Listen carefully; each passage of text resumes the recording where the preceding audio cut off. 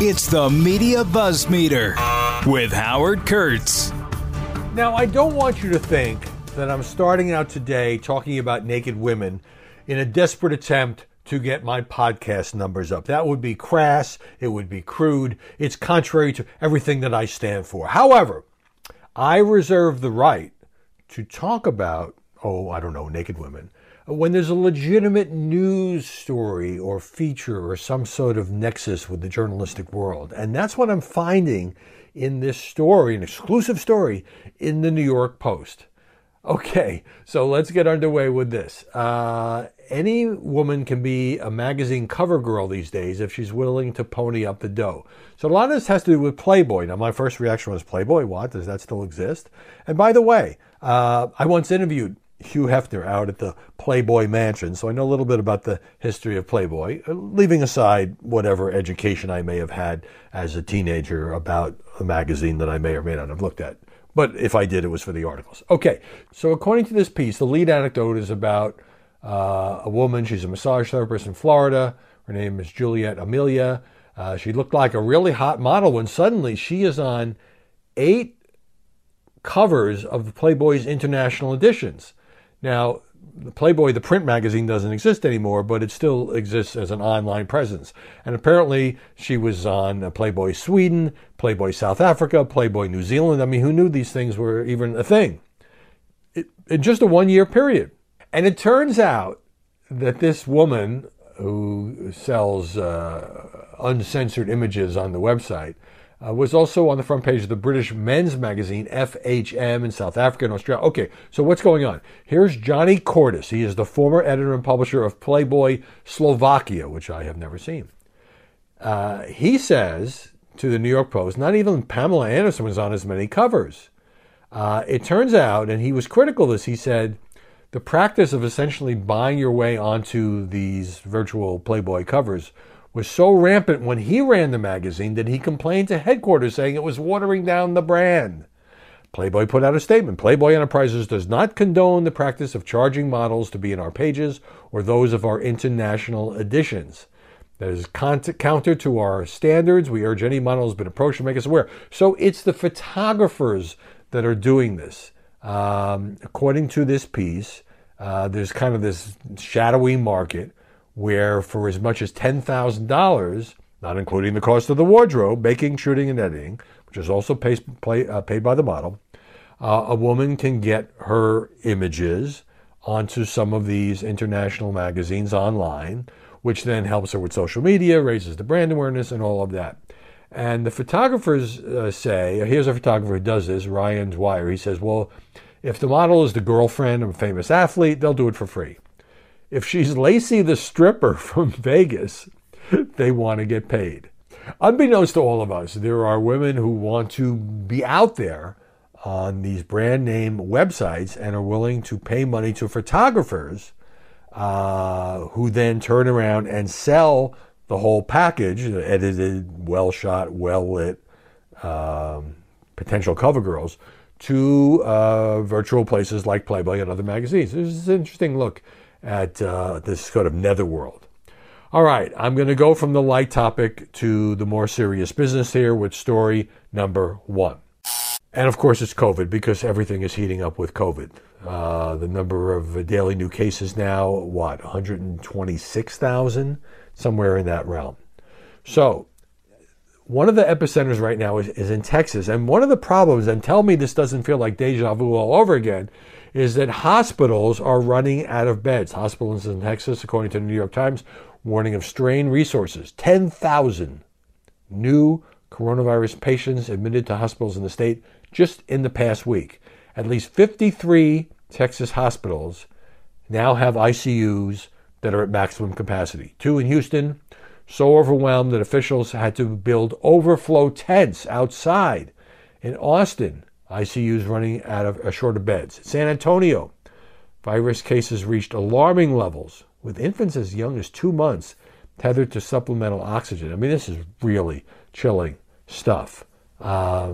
So this spike comes as, if you look at the national picture, about 1 out of 5 of American hospitals that have intensive care units, it's more than 500 hospitals, recently reported at least 95% of their ICU beds were full.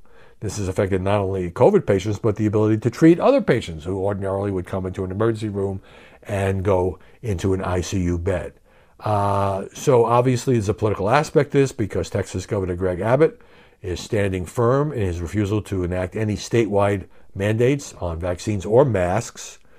So what has he done? He is appealing to out-of-state healthcare workers to travel to Texas, where these virus cases are now projected to reach 15,000 by the end of August. So obviously, he's trying to do what he can to help manage the crisis. And just as obviously, if he issued a mask mandate tomorrow, it doesn't, completely immediately resolve the problem. It's just one precaution that people can take.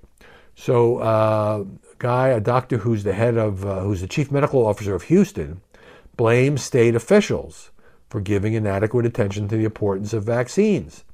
He says that Governor Abbott is taking the wrong approach. The unvaccinated, he said, are endangering themselves and their families. About 240 Texas children hospitalized with the virus, according to the Texas Department of Health Services. President Biden even told reporters yesterday that he was exploring, I don't know how there's any way he can do this, but he was exploring whether the federal government has the authority to intervene in the orders issued by Greg Abbott.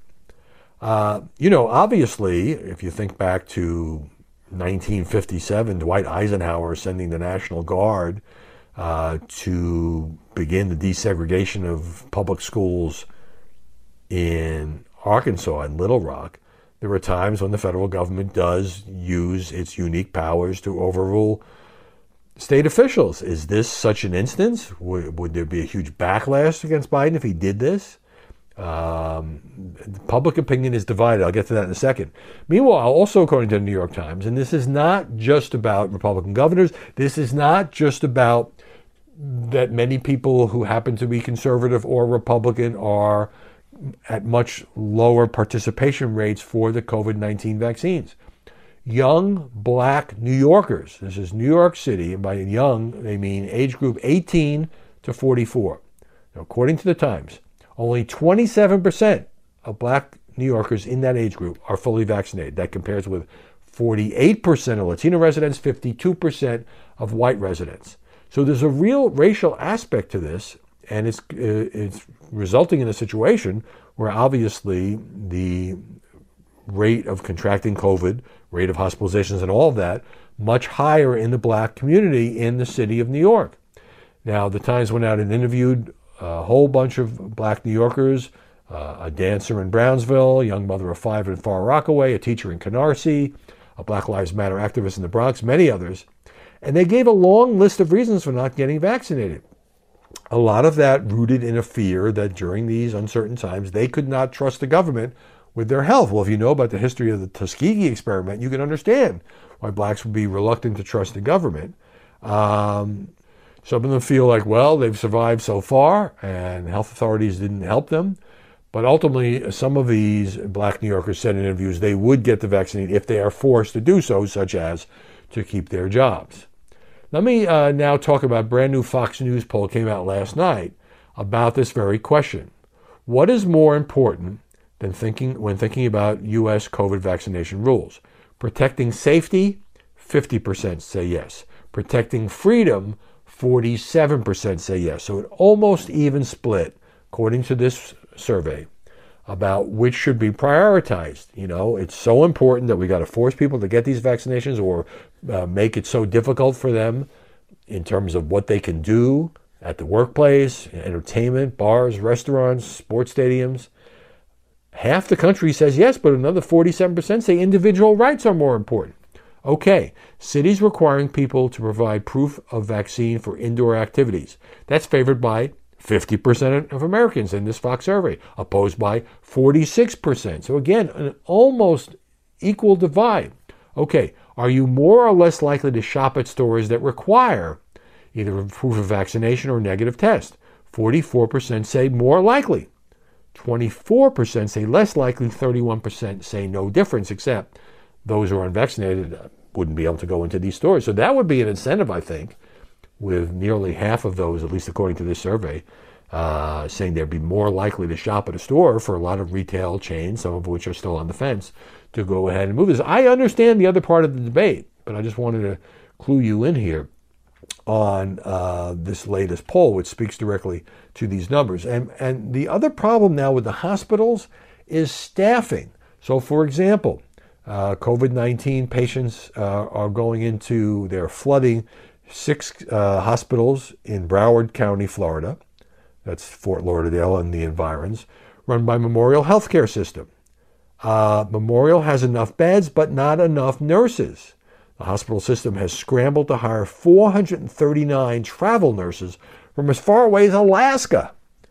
And it's offering its own nurses well-paid short-term contracts to compete with the appeal of working for outside agencies. It's beginning to pause or delay some elective surgeries to shift staff to patients who are very ill with COVID-19. 700 nursing vacancies. This is just one healthcare system in Florida. I think you're seeing this a lot. And so, given the burnout that that the frontline healthcare workers have been dealing with for, a year and a half now, and, just the fact that some are quitting, some just can't do this anymore, or some are leaving these public hospitals or even private hospitals to go work elsewhere. Man, this is a major league mess. Number 2, National Review with a different point of view, focusing on Ron DeSantis, the Florida governor, who's become almost a poster boy for not using the heavy hand of government to mandate vaccines, to mandate mask wearing. And President Biden has taken some shots at DeSantis, and DeSantis, who is an ally of Donald Trump, who wants to run for president in 2024, is relishing his role as probably the highest profile Republican right now, embracing the position that people shouldn't be forced to do these things. So, National Review says the following. There's a reason why the left needs Ron DeSantis to fail, and it isn't only about 2024. Sure, the magazine says, given that DeSantis has the potential to unite the Trumpist and traditional Republican wings of the party, Democrats would much rather him go down in flames in next year's governor's race. Otherwise, they might have to take their chances against him. Presuming he was the GOP nominee, with a nearly 82-year-old President Biden or a deeply unpopular Vice President Kamala Harris. But it's not just politics that explains what National Review calls the hysterical obsession that out-of-state liberals have developed for the Florida governor. So here's the argument.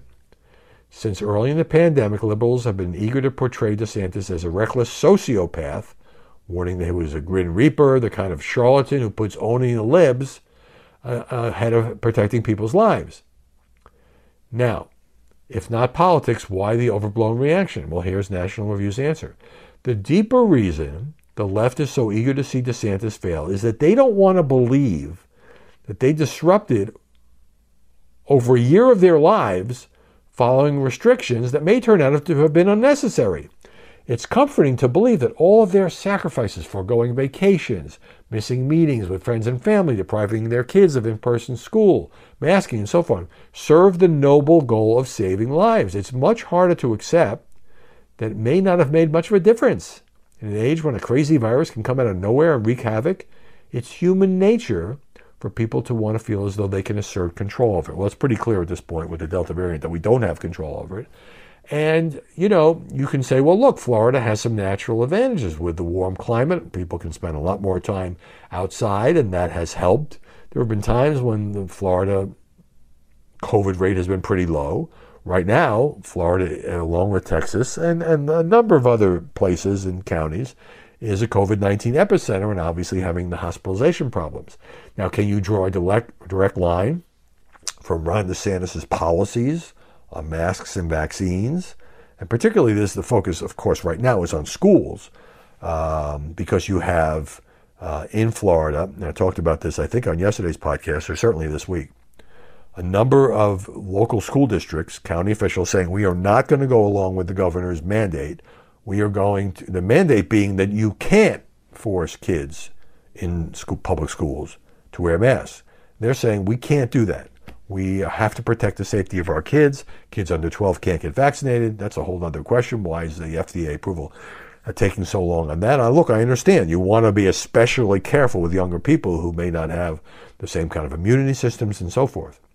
I have an entire column today on how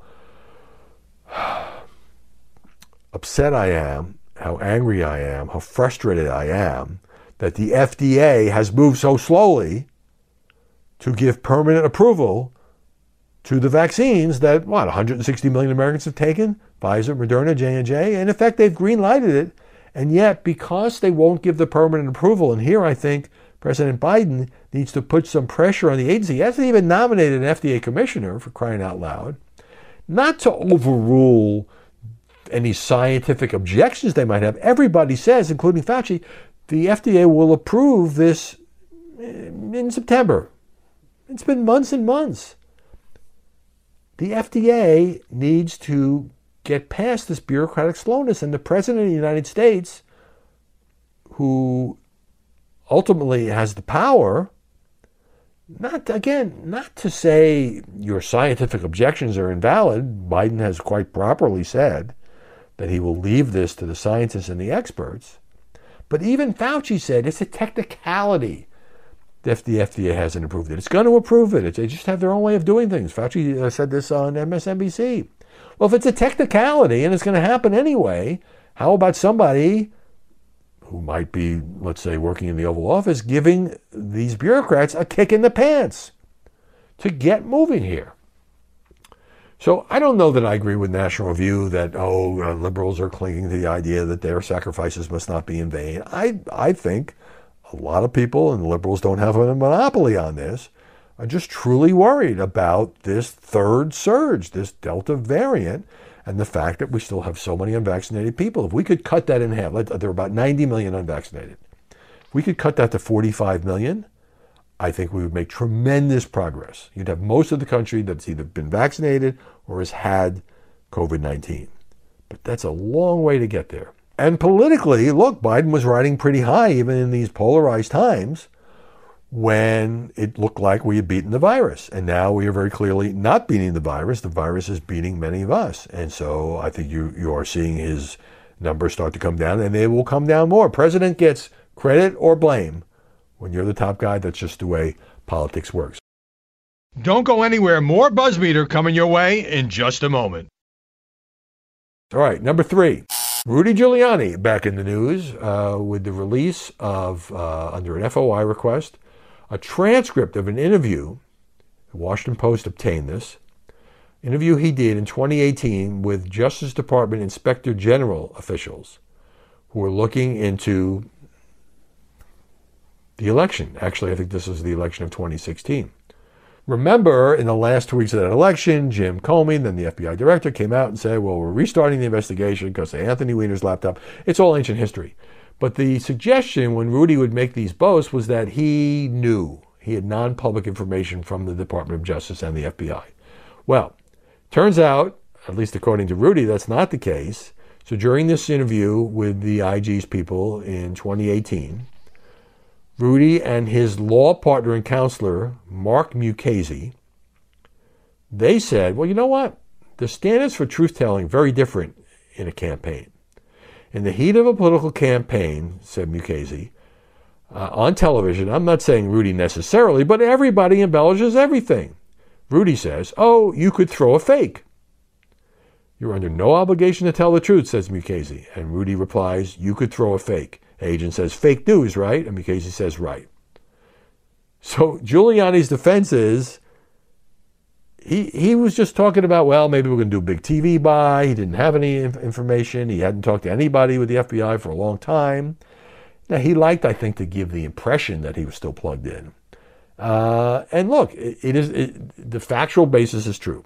It's not against the law to lie during a campaign. It's not against the law to lie in television interviews. Now, for the former mayor of New York City and former U.S. attorney in the Southern District of New York to say that is not exactly a good look for Rudy. But that's what he said in this interview, and now it has become public.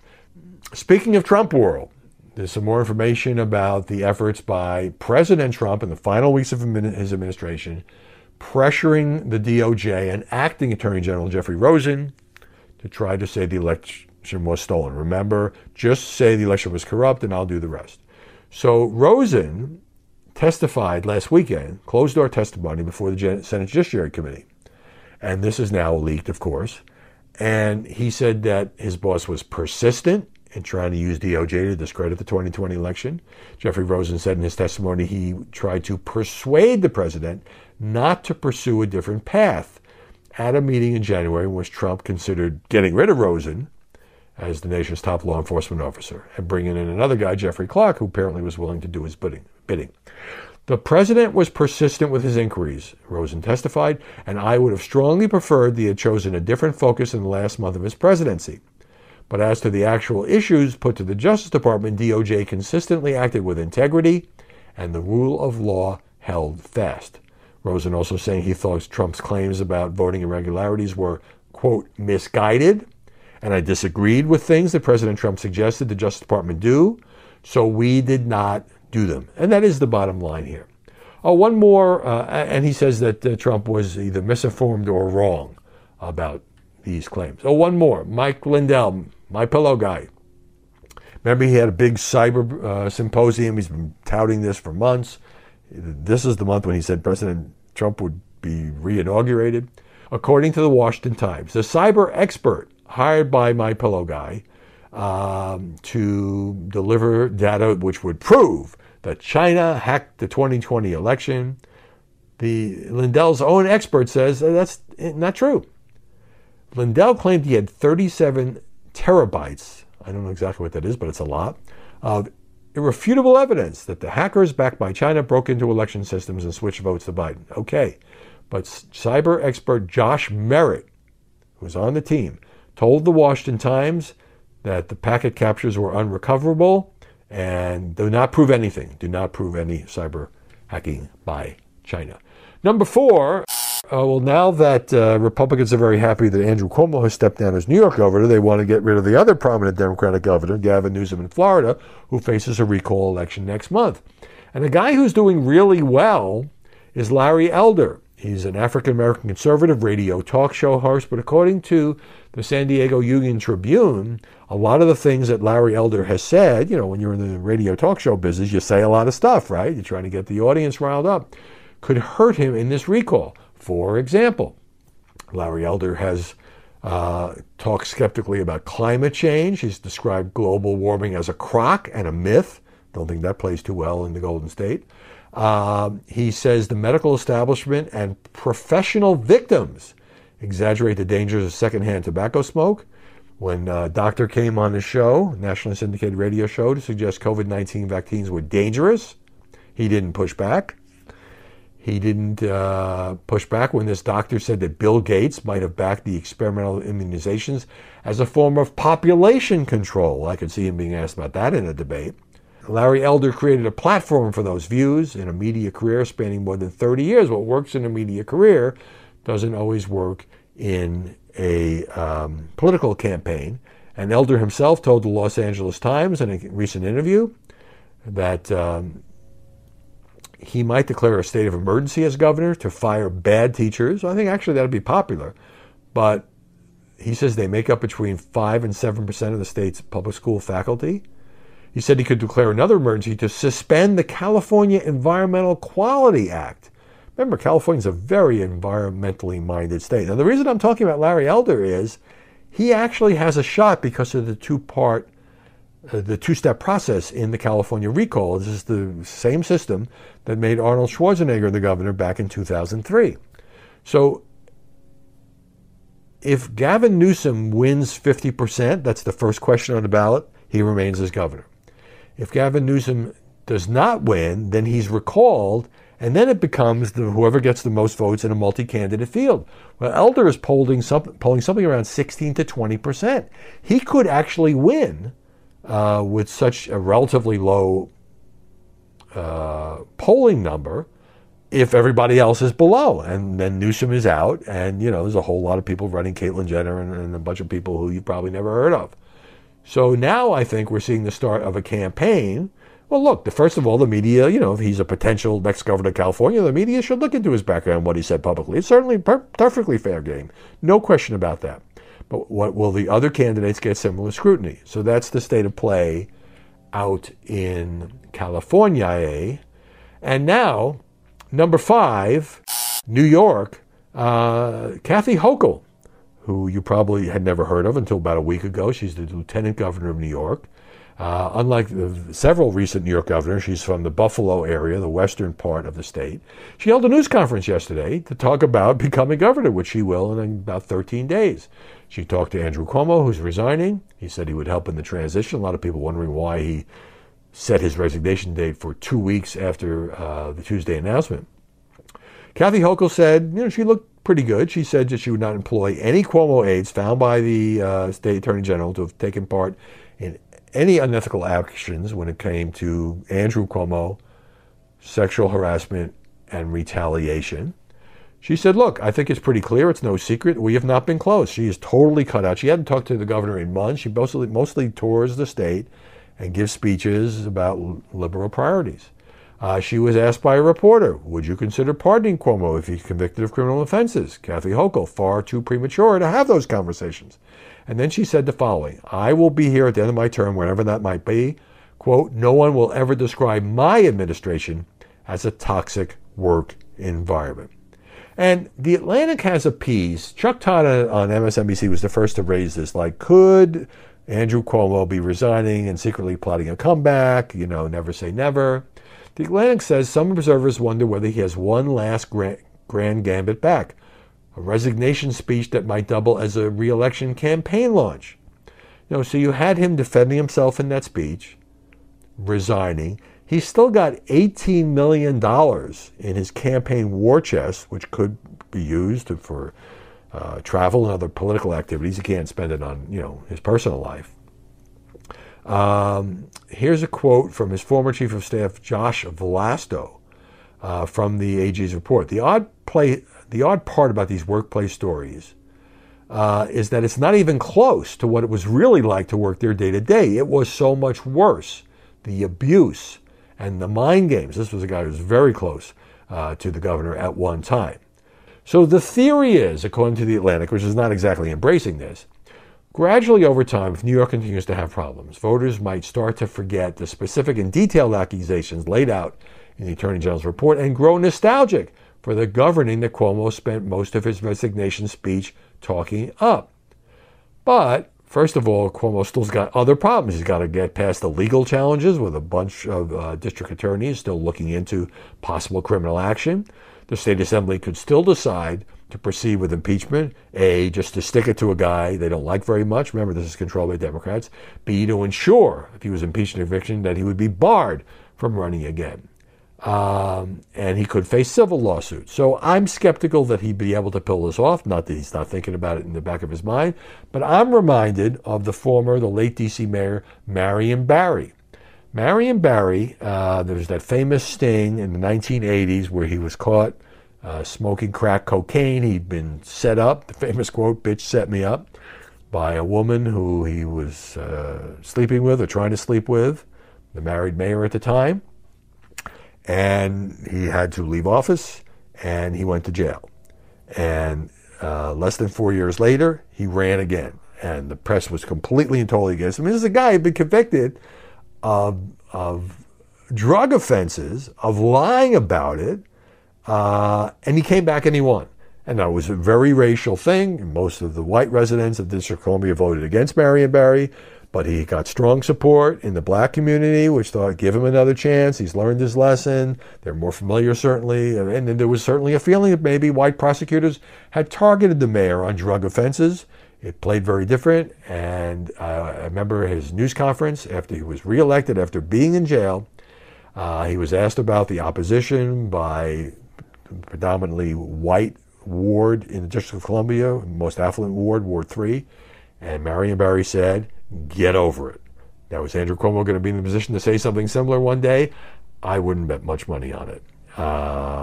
But that's what's being chattered about in the media world. Well, thank you all for listening. Stay safe. Subscribe to our podcast if you would. And we're back here tomorrow with more BuzzFeed.